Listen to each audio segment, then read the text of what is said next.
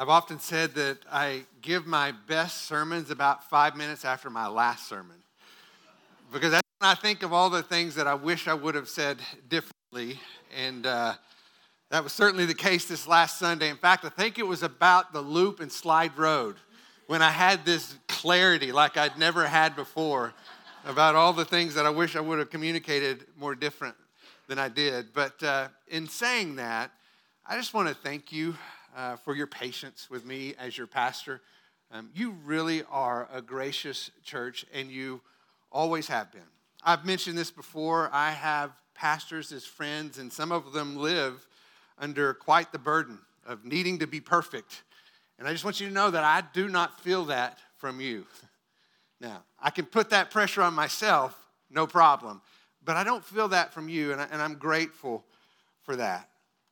Which is one of the reasons that I'm really thankful for my sabbatical coming up in a couple of weeks, because I really think it'll be helpful for me to separate who I am from what I do on Sunday morning.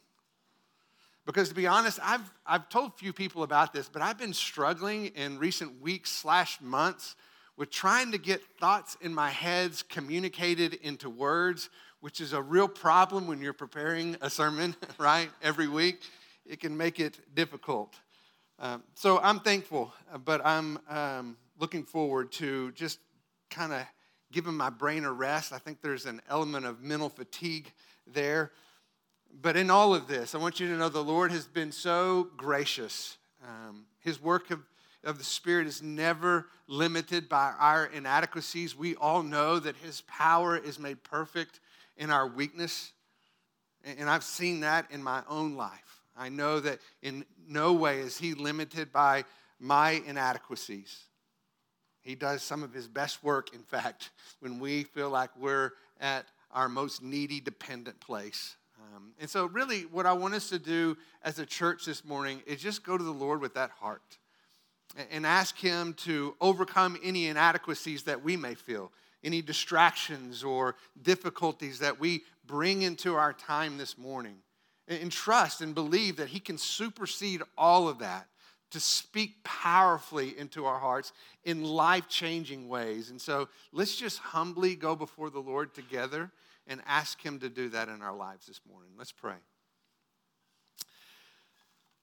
Father, we do come before You recognizing that we have no limit to our inadequacies when it comes to knowing and serving You. And yet, when we are weak, we know that You are strong, that You speak powerfully in our weaknesses, that when we depend upon You, that we find that is our greatest strength, our greatest hope.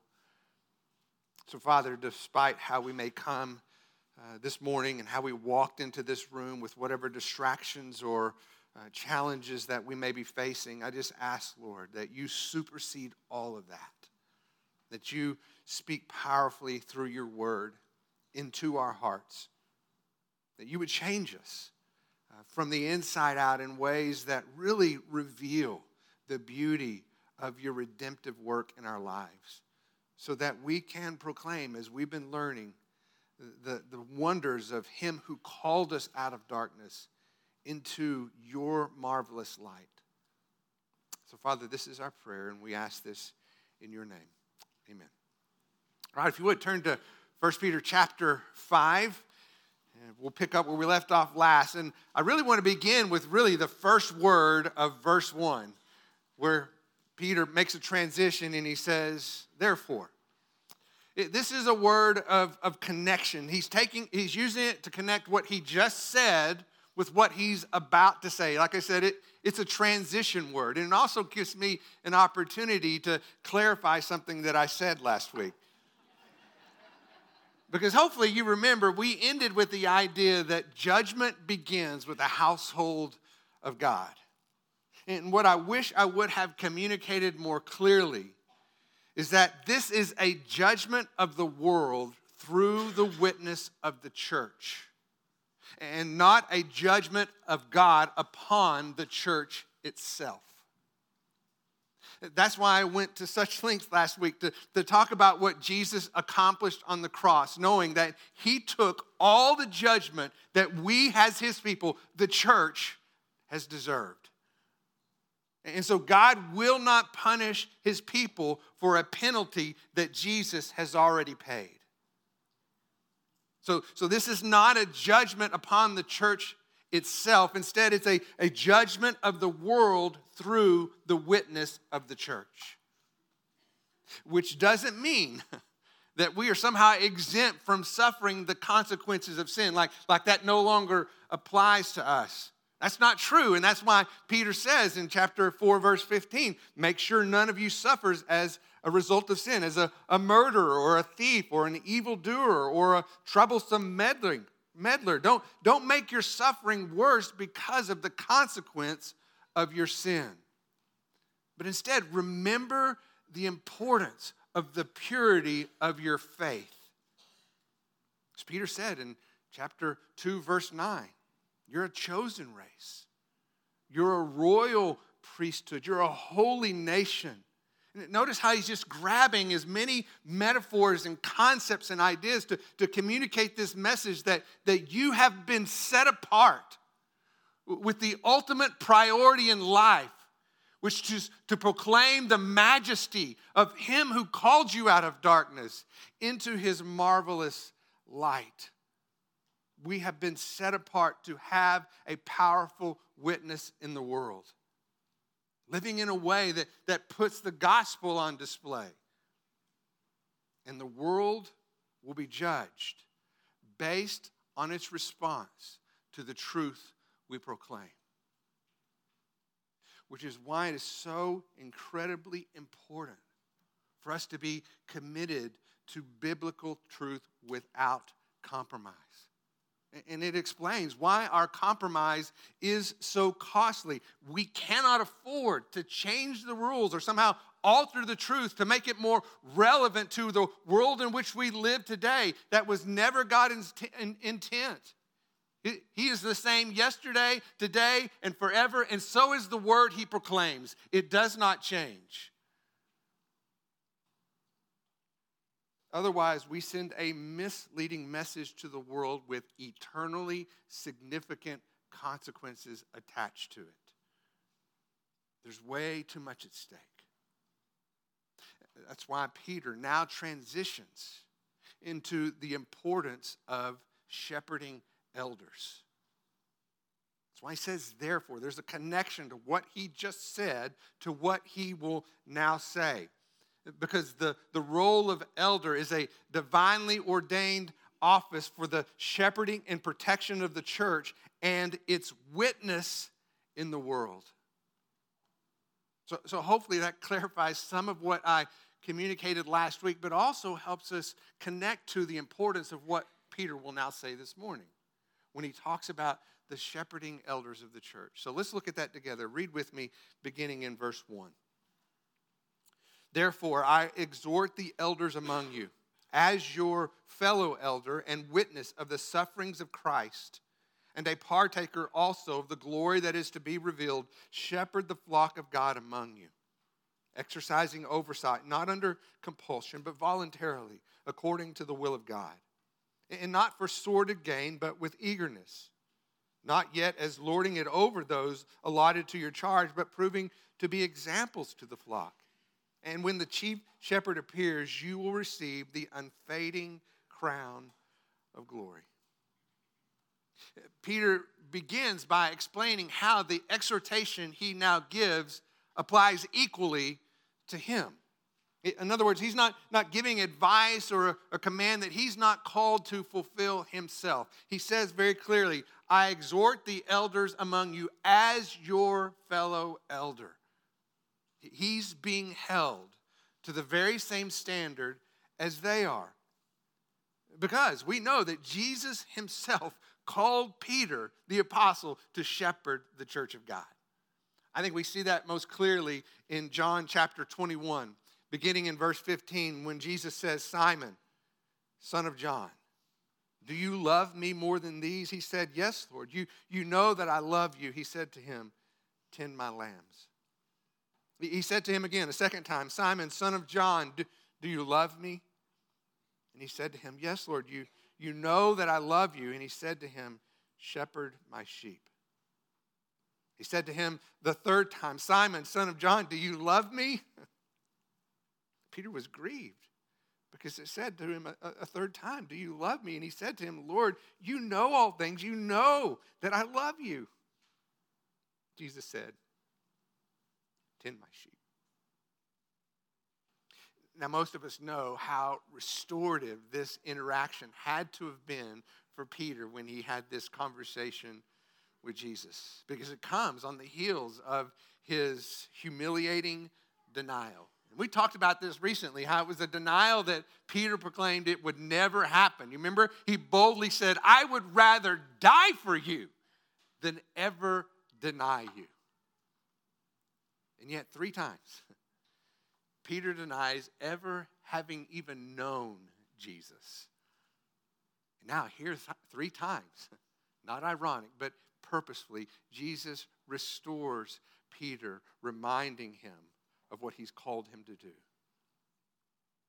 Because like we said earlier, Jesus is not limited by our inadequacies. He tells Peter, shepherd my sheep.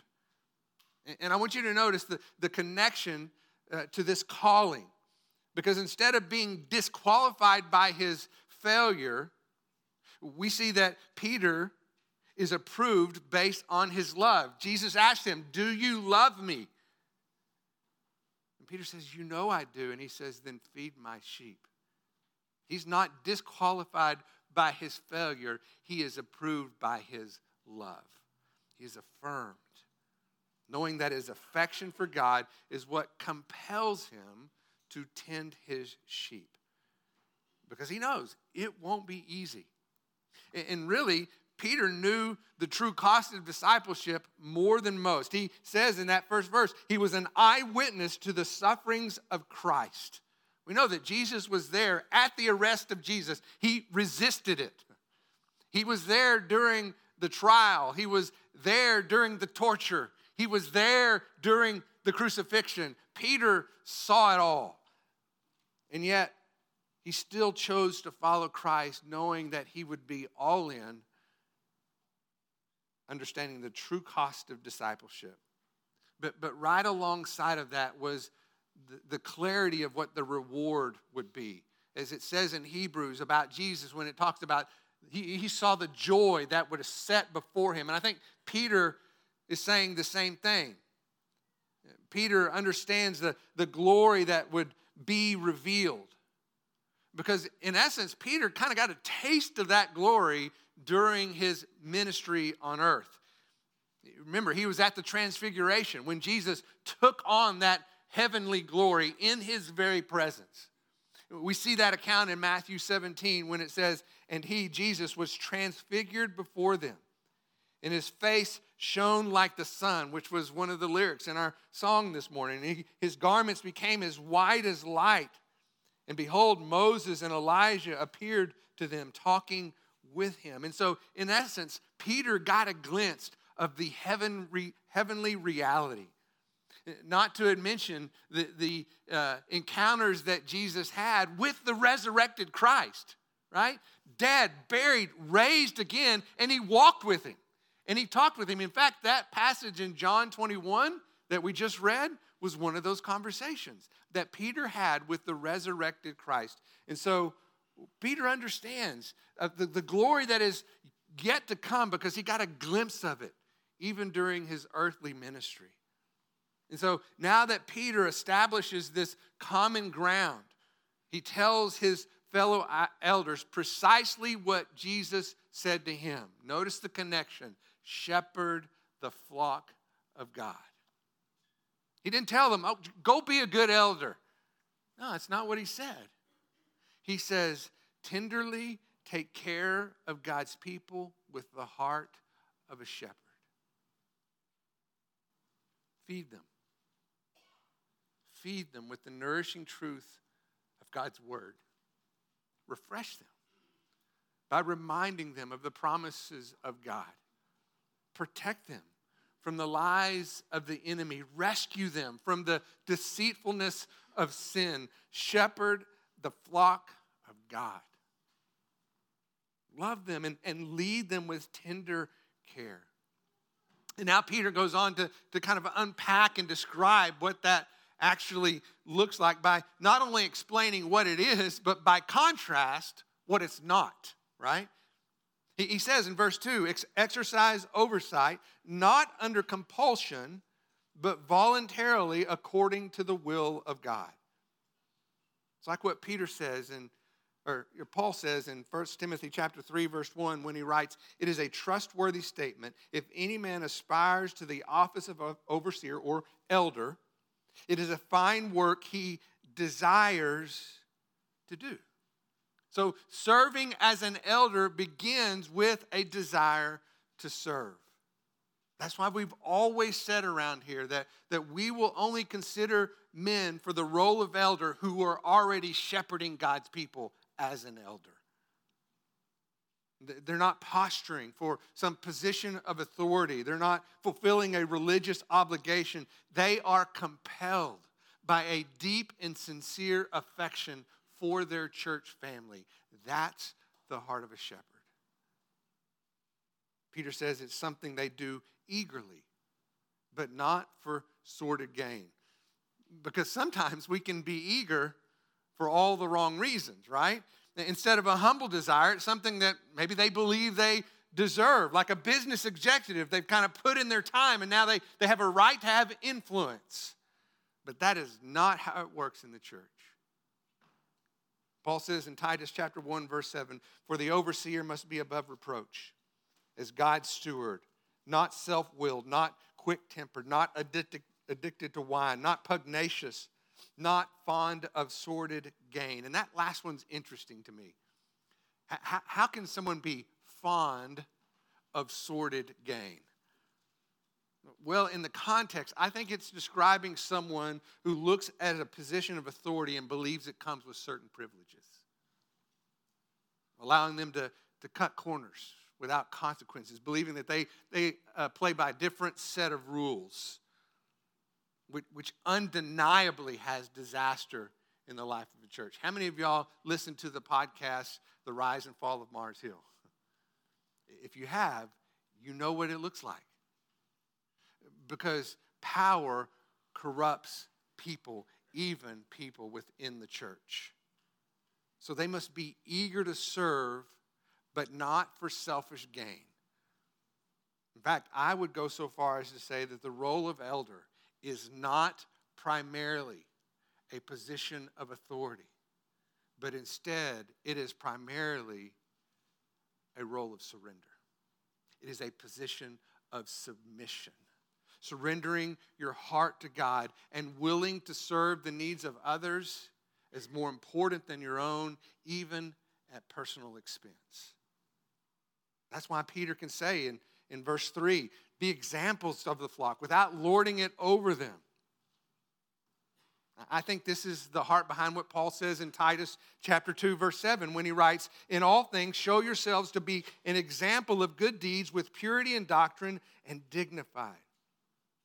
Which means that someone with a shepherd's heart will show people what to do before they ever tell them what to do. Otherwise, they're just putting a burden on others they're not willing to carry for themselves, which is exactly what the religious leaders did all throughout the New Testament. And Jesus condemned it, like when he says in Matthew 23, verse 1, teachers of the law and the Pharisees sit in Moses' seat. So, talking to the people, you should be careful to do everything that they tell you, but do not do what they do. For they do not practice what they preach. They tie up heavy, cumbersome loads and put them on other people's shoulders, but they themselves are not willing to lift a finger to move them. Everything they do is done for people to see. They make their phylacteries wide, the tassels on their garments long. They love the place of honor at banquets and the most important seats in the synagogues. They love to be greeted with respect in the marketplace and be called rabbi by others. And this is exactly the opposite of what the elder is called to do. They must be an example because they are motivated by love, which means they openly admit their weaknesses and don't pretend to be perfect. Because here's the deal. Part of their example is being willing to admit to their failures. It's their response to sin, demonstrating a heart of humble repentance, a desire to seek forgiveness and to, when necessary, make amends. Like anyone who's seeking to follow Christ, as we read in Colossians chapter 1, verse 10, they want to walk in a manner worthy of the Lord, to please Him in all respects, bearing fruit in every good work and increasing in the knowledge of God. So that, as Peter says in verse 4, when the chief shepherd appears, they receive the unfading crown of glory, which, in my opinion, is not some special elder reward. I think this is the reward that goes to all the saints. It's the inheritance that Peter's already described back in chapter 1, verse 4, when he talked about this imperishable, undefiled, will not fade away, a reward reserved in heaven, which applies to all of God's people. This is our shared motivation, our collective inheritance to be in the presence of our Savior. As Peter says in chapter 2, verse 25, the shepherd and guardian of our souls. Mark 10:45 says that he's the one that did not come to be served, but to serve and to give his life as a ransom for many. Jesus is the good shepherd who willingly laid down his life for his sheep. It was his sacrifice that rescued us from the wages of sin. And he lovingly, like a shepherd, tenderly leads us into life everlasting.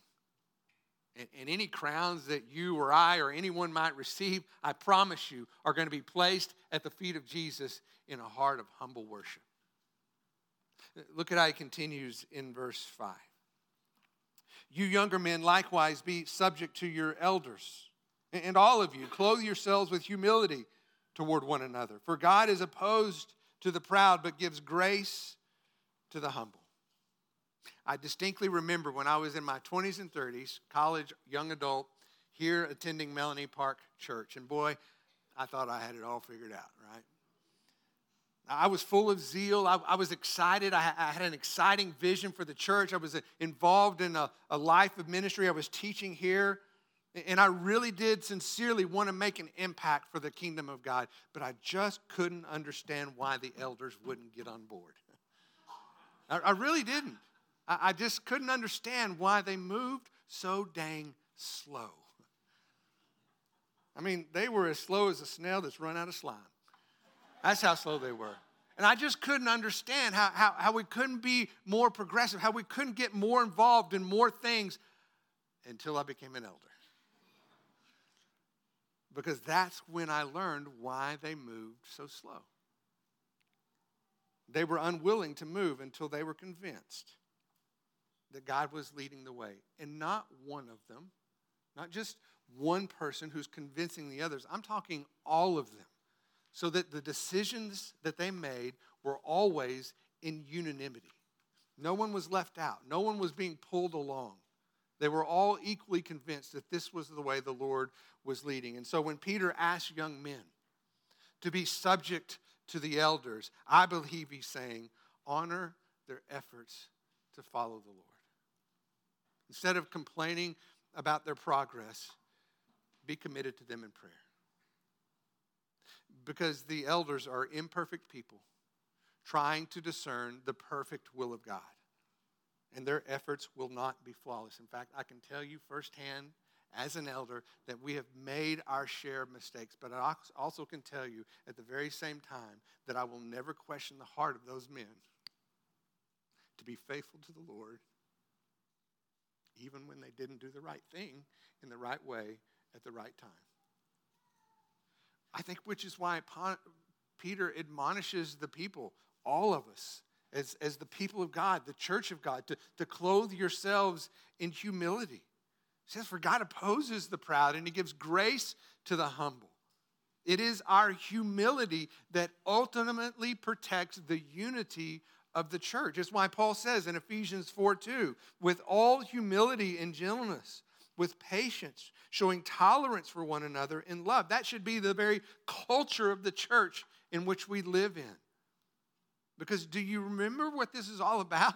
Do you remember what the therefore was there for? This is all about the importance of protecting the witness of the church in the world, which is ultimately the primary responsibility of the elders in the church. Yes, we want to shepherd and protect the flock of God, but not so that we can live in our holy huddle isolated from the world. It's so that we can live out our faith in a world that is filled with wolves and remain faithful to the very end. Living in a way that puts the gospel on display, because once again, the world will be judged based on their response to the truth we proclaim. There's a lot at stake. And so let me close with a request. I've been talking to the Lord for several weeks now as I look to my sabbatical in a couple of weeks, and I've just been asking him, would you help me see what it looks like to raise up young men in particular who can serve in the leadership of the church, whether it's this church or any church. Men whose heart looks just like we talked about this morning. Yeah, I'm looking forward to some rest and some renewal and a brain that starts to work again, right? But most importantly, what I'm just compelled with, Lord, would you just help me see what it looks like to do what Roger did for me? To raise up men who are willing to serve and commit themselves to the life of the church. Because here's what I'm seeing, and I'm going to tell you this knowing that this is one man's perspective, okay? So you can take it for what it's worth. But here's what I see. I see a tremendous vacuum of leadership within the life of the church. And please hear this qualification, and not because there's a lack of qualified men. That's not the problem. Instead, it has more to do with the desire of these men to sacrificially serve the church. Too many people want to get too many things in order before they're willing to give anything to the church. And so I just ask you to pray with me as I earnestly seek the Lord, asking him to help me understand my role, to faithfully equip others for the work of ministry.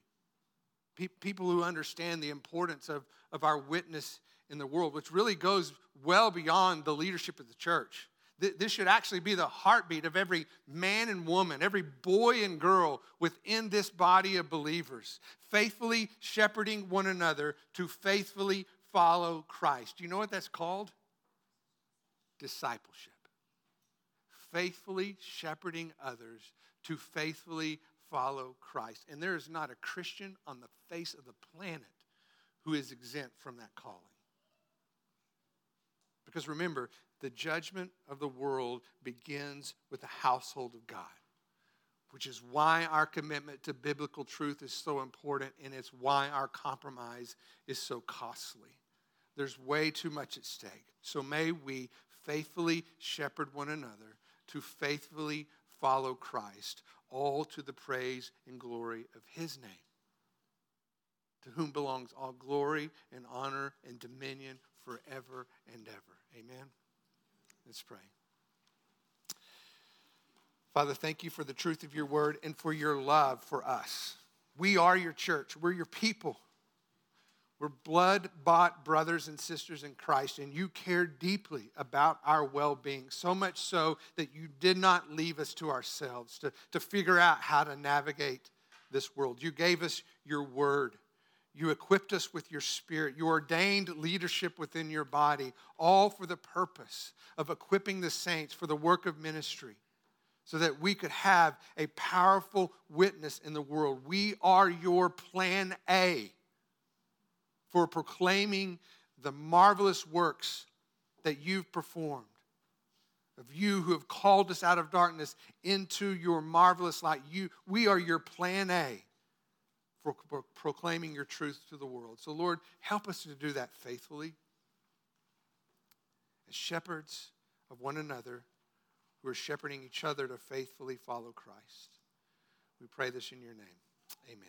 Please stand. On behalf of the elders at Melanie Park, Mark, Carrie, and Doug, and myself, we want you to know we love you. Deeply, sincerely love you. And we do consider it a privilege to be elders of this amazingly gracious church.